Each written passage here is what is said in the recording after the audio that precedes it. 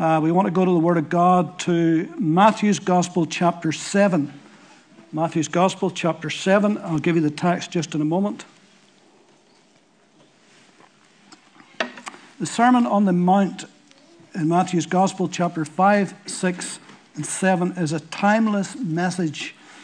2,000 years ago, after Jesus first preached this, it's still as relevant today as it was back then. God's Word is relevant for every generation. It's never, ever out of date. Jesus pulled no punches in this hard-hitting sermon. Time and time again, he challenged the hearers' values, their morals, their ethics, their actions, and their attitudes. And several times he said, "You have heard of old that it was said, but I say unto you." In fact, more than a dozen times in those 3 chapters, he says, "But I say unto you." In other words, this is right up to date. Yes, you heard from old, but I'm telling you today, right now. And so it's important for us to understand this is for us today, right now. This is for the world today. And Jesus spoke just about almost every major issue that human beings have to face and have to deal with in this life. This is where the rubber hits the road. And so Jesus, knowing that, he spoke into every situation that we're liable to face in this life. Emotional issues, things like worry and anger and fear. Relational issues, like marriage and divorce and love and getting on with each other, and moral issues like adultery and greed and lust, and spiritual issues like prayer and fasting and seeking after God and putting God first, and all the Beatitudes and all of that. And so those 3 chapters is just jam-packed full of great stuff for us to read. And I encourage you to read those 3 chapters many, many, many times and stop and think what Jesus has just said.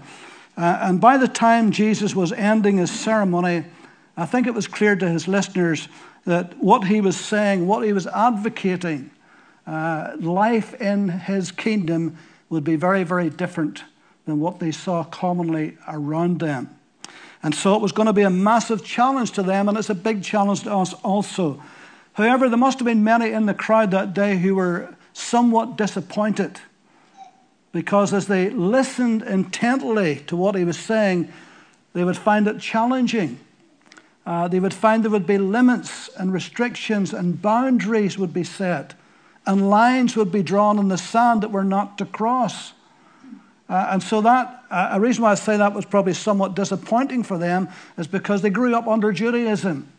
And Judaism had many, many, many, many laws. In fact, God in the Old Testament gave hundreds of laws, not just the 10 Commandments, but hundreds of laws which they were to keep that would govern all of their lives, every part of their lives.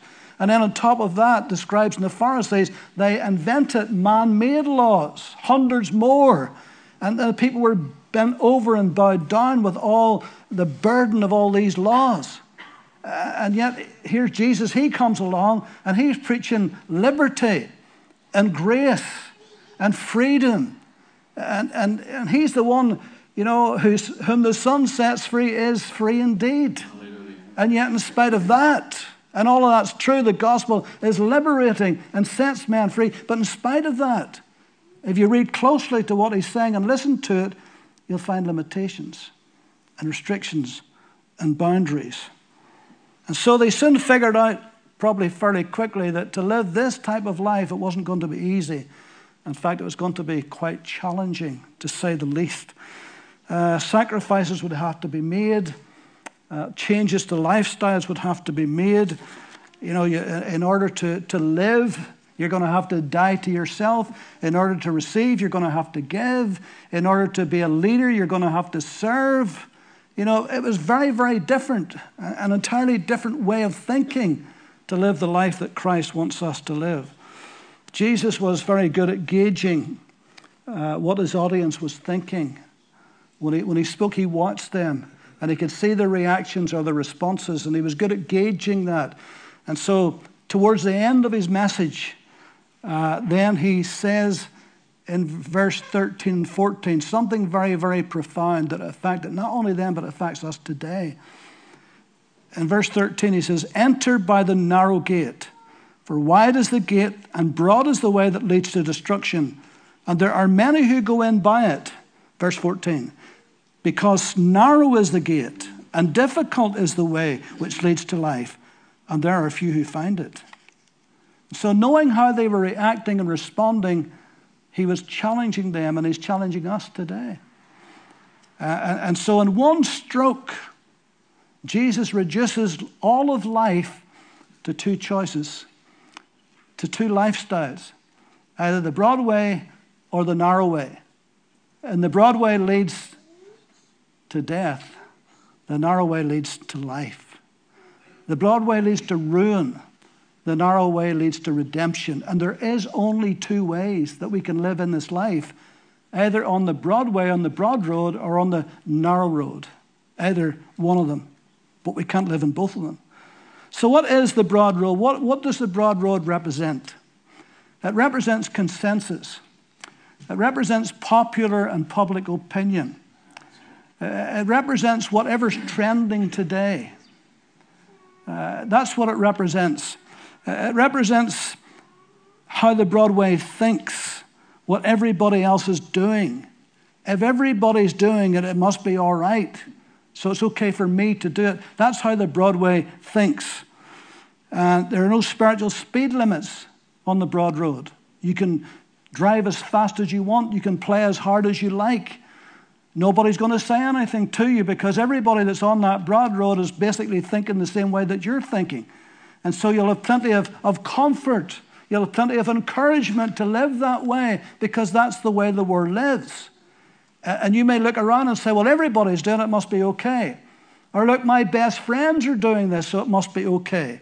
Or everybody in my class, or everybody in my work, or everybody in my family, so it must be okay. But it's not okay.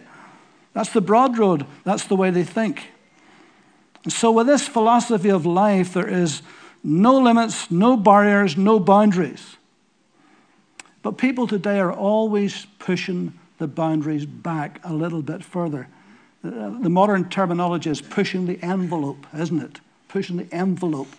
So whether it's the arts or whether it's literature, whether it's movies or whether it's dramas, the boundaries are continually being pushed. The boundaries of taste, the boundaries of decency, the boundaries of morality, they're continually being pushed. Our grandparents would blush at what we see and what we read and what we hear today.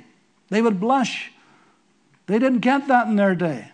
But the boundaries continually are pushed all of the time.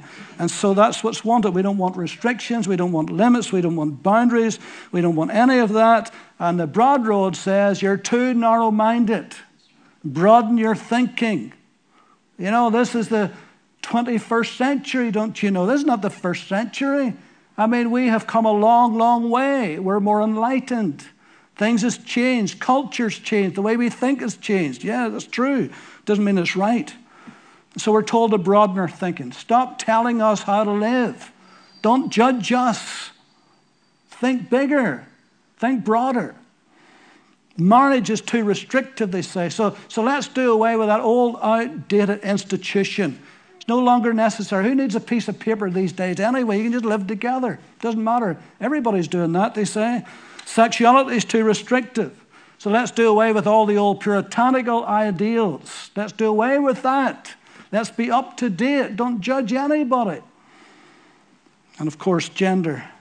That's too restrictive. It doesn't matter about science. It doesn't matter about biology. It doesn't matter what your chromosomes say. None of that matters.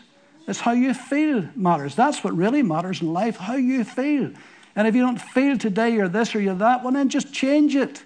And in fact, the government backs that. The government wants to make that in law. So ignore all the science and the biology and the chromosomes. If you feel you want to be another gender today or tomorrow, go ahead. That's the modern world we live in. That's the broad way. That's how it thinks.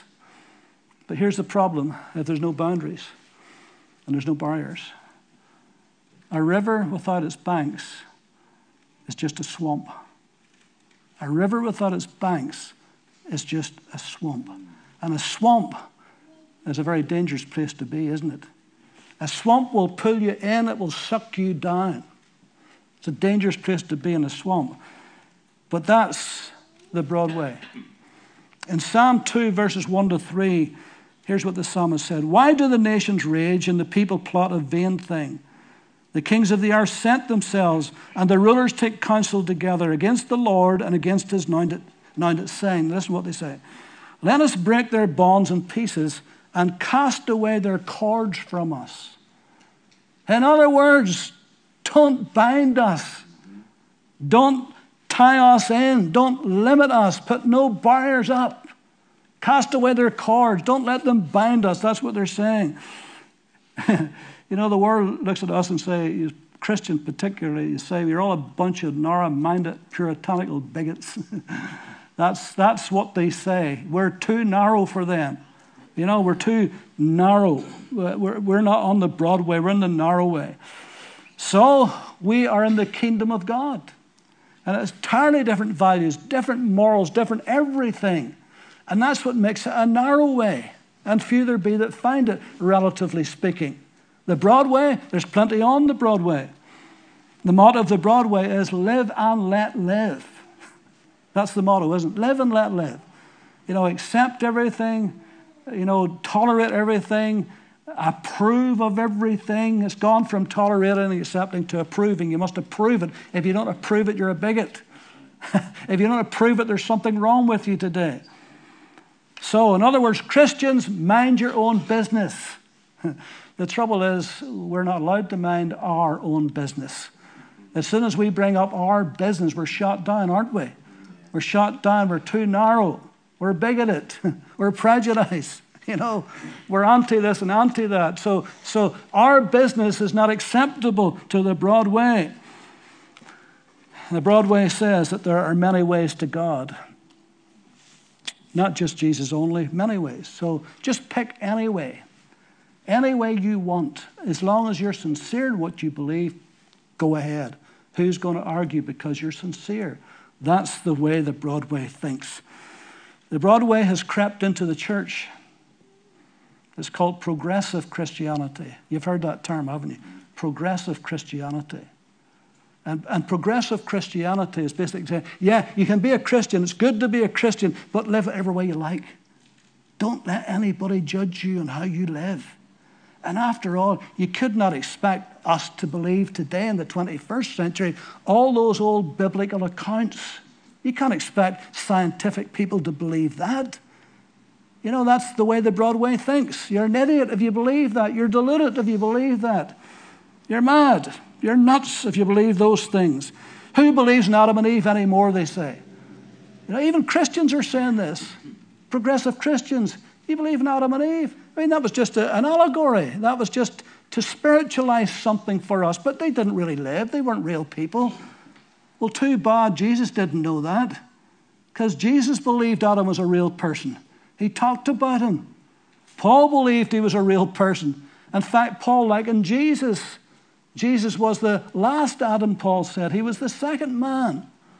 So they obviously believed in a literal, real Adam. You don't expect us to believe that stuff about Jonah being swallowed by a great fish. I mean, who in the world in their right mind would believe that? Well, Jesus believed it. In fact, he used it as an illustration of what was going to happen to him after the cross, between the cross and between going back to heaven. He used that as an illustration between the cross and the resurrection, 3 days and 3 nights, as Jonah was in the belly of the great fish. So he obviously believed it. Who believes that old stuff about Noah and the worldwide flood? Do you think scientists believe that? Do you think ecologists believe that? Do you think evolutionists believe that? Well, it's true. The Bible believes it. Apostle Peter certainly believed it. In fact, he mentioned it 3 times in his 2 epistles. In 1 Peter 2 mentions it, and 1 Peter 3 mentions it twice. He absolutely believed in it. For sure he believed in it. And 2 of the gospel writers believed in it. Also, they mention it. They quote it. So this progressive Christianity is nonsense. It's an excuse to live whatever way you like. And at the end of it, you're going to heaven anyway. Doesn't matter how you live. That's what it's about, really. The Bible says in Proverbs 14 and 12, there's a way that seems right unto a man. but in the end it leads to death. It seems right, it feels right, it looks right, it sounds right, but it's wrong, completely wrong, because it's the broad way. Remember, it was the broad way that crucified Jesus. He was too narrow for the religious world. He was too narrow because he said he was the Son of God. He was too narrow because he said that he would sit at the right hand of the Father. He was too narrow for all of that. He was too narrow whenever he said, I am the way and I am the truth and I am the life. That was too narrow for them. So what did they do? They crucified him. He was too narrow for the secular world. He was too principled. He was too honest. He was too holy. He was too righteous. He was too humble. So what did they do? They crucified him. If you and I are going to live for Jesus in this world, and we're going to be on the narrow road, then there's going to be lots of opportunity to get offended. So we better get used to it, because we're going to have lots to offend us. And you have to suck it up, because it's going to happen more and more and more. And so the philosophy of this world is the broad way. Not the narrow way, but the broad way. I wonder how long it will be before some group or other will lobby the government to stop Christians saying that Jesus is the only way to God because it offends somebody's religion. I wonder how long that will be. You think that couldn't happen? This government has passed laws this past 10 or 20 years that I never ever thought I'd see in my lifetime. So they can happen pretty fast. Is this new? Of course not. Jesus spoke about it. The Apostle Paul in Romans 12:2. Do not be conformed to this world, but be transformed by the renewing of your mind, that you may prove what is the good and acceptable and perfect will of God. One translation says, do not allow the world to mold you into its shape. The world is always trying to mold us into its shape, to get us to think their way. This is why Paul said here, we have to renew our mind, because the battle often is in the mind. Our minds are bombarded daily with the ways of the broad way, and we're in the narrow way, so we have to think differently. We'll have to think biblically, scripturally. That's not easy to do when you have to live in a world that's controlled by the broad way. We're like salmon, we go against the swim, don't we? We go upstream, not downstream. That can be difficult. In Colossians chapter 2,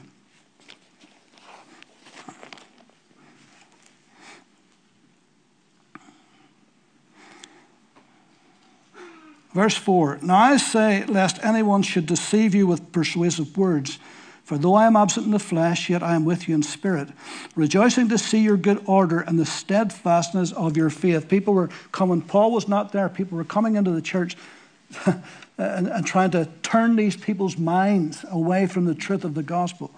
So he says, as you therefore have received Christ Jesus the Lord, so walk in him, rooted and built up in him, and established in the faith as you have been taught, abounding in it with thanksgiving. Beware lest anyone cheat you through philosophy and empty deceit, according to the tradition of men, according to the basic principles of the world, and not according to Christ. Be careful that nobody deceive you and cheat you and take you captive, actually the original says, and plunder you. That's what the world wants to do. That's what it's about. Do you remember Daniel and the 3 Hebrew boys taken into Babylonian captivity? You know, one of the very first things they did was to change their names. You know, they had Hebrew names that reflected God. And so they wanted to give them pagan names. Daniel was Belteshazzar. And then Hananiah, Azariah, and Mishael was, you know, Shadrach, Meshach, and Abednego. So they gave them these idolatrous names. They enrolled them for 3 years in the University of Babylon to change their thinking, to read their literature, to make them think differently. And it changed their very food that they ate, the very clothes that they wore. They want to assimilate them into their society. Now, these were the brightest and best that came from Israel, was captives. So they wanted to train them to be courtiers in their court, but they had to change them to do that. They have to think in the broad way now. They came from the narrow way. Now they're in the broad way. You know, whenever a young person goes to university, a young Christian goes to university, I mean, immediately the atmosphere is different. Now, thank God for Christian organizations in universities to help young Christians to keep together, because they're going to be bombarded with ideologies and different thoughts and philosophies that are not godly, that are not biblical, they're anti-biblical. And so it's pressure, just the way those 4 young men from Israel was treated in Babylon. There's a lot of pressure on them to think differently, to act differently, to see differently. That's the broad way.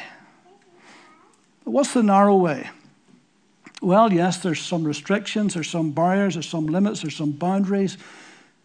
But what there are is for our benefit. It's to bless us. Amen. You know, it's not to steal our joy. It's to help us to keep our joy. It's not to take away our peace. It's to help us to keep our peace. If God puts any restrictions in our lives, if he draws any lines in the sand, it's for our good, isn't it? That's right. You know, but the devil comes along then and he wants to change that. He said to Eve, has God said?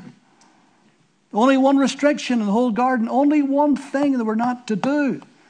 And Satan immediately challenged that one thing. And of course they did it and they fell, didn't they? Now here's a problem.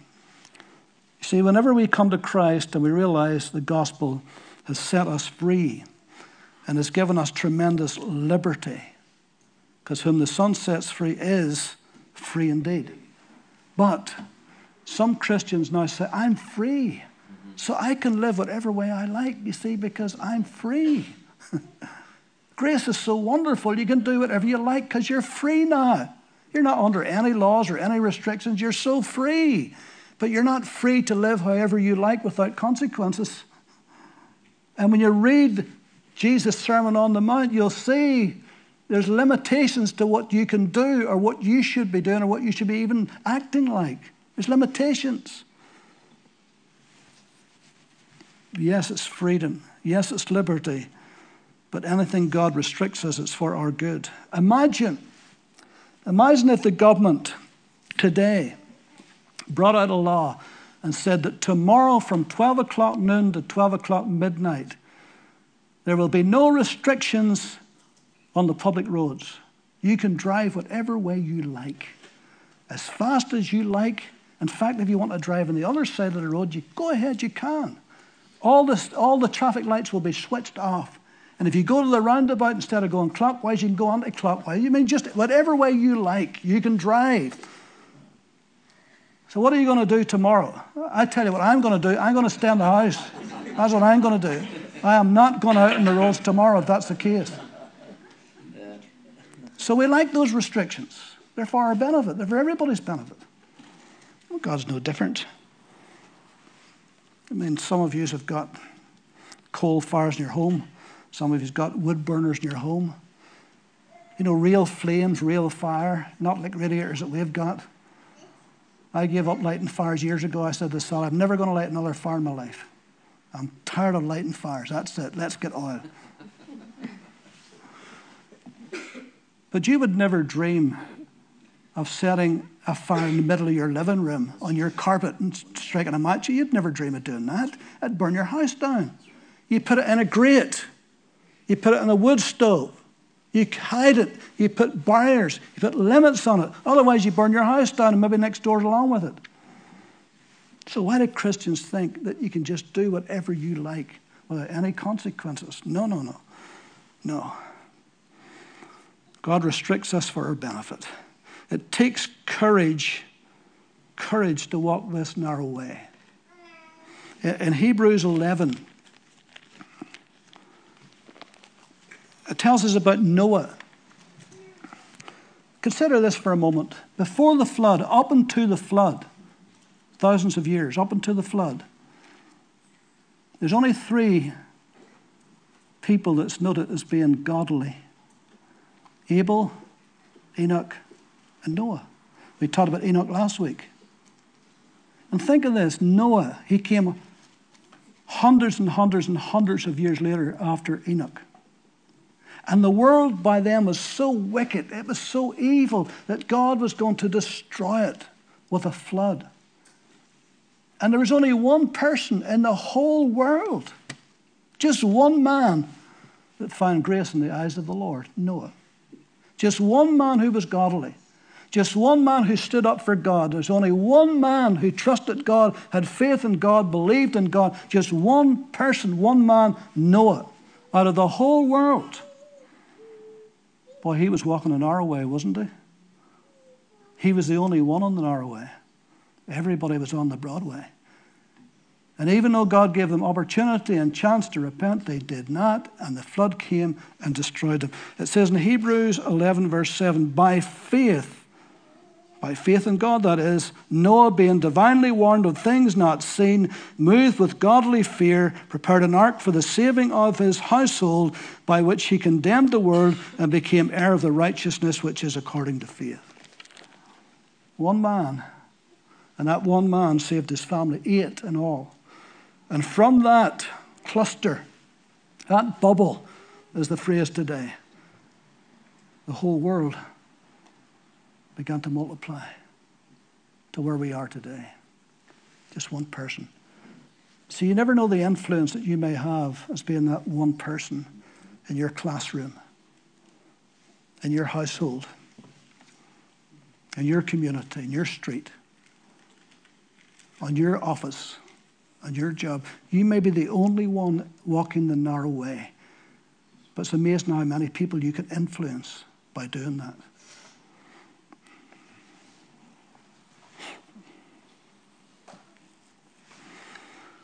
Daniel and the 3 Hebrew boys. Out of all the thousands of the flower of Israel that was taken captive by Nebuchadnezzar to Babylon, only 4 are mentioned. Now, maybe there was more. I don't know. Maybe there were 7,000 who had not bowed the knee to Nebuchadnezzar. I don't know. But they're not mentioned. Only 4 out of all of those thousands are mentioned. They were the ones who took the stand. Those 3 Hebrew boys were the ones who would not bow down to that statue. They just refused to do it. And even though they were thrown into the fiery furnace, as somebody said, because they did not bow, God saw it that they would not burn. And they came out alive. And they impacted that ungodly king. Daniel refused not to stop. He refused. He would not stop praying to God. Because the order was you can only pray to the king. You cannot pray to any other God. And he refused. And 3 times a day, as he did a 4th time, he kept praying. And what happened? They threw him into the lion's den. And God gave them all lockjaw. And he was spared. And so it is a narrow way, isn't it? And sometimes in that narrow way, you may feel very much alone. Because you're the only one that's doing it. You're the only one that's walking this way. You're the only one that's going God's way in the midst of it all. But that's okay. That's all right. I remember the night I got saved. It was a Sunday night. And I was on the night shift that night. So I had to go straight from church where I got saved to work that night. And I knew I was in for it. Because that was the broad way.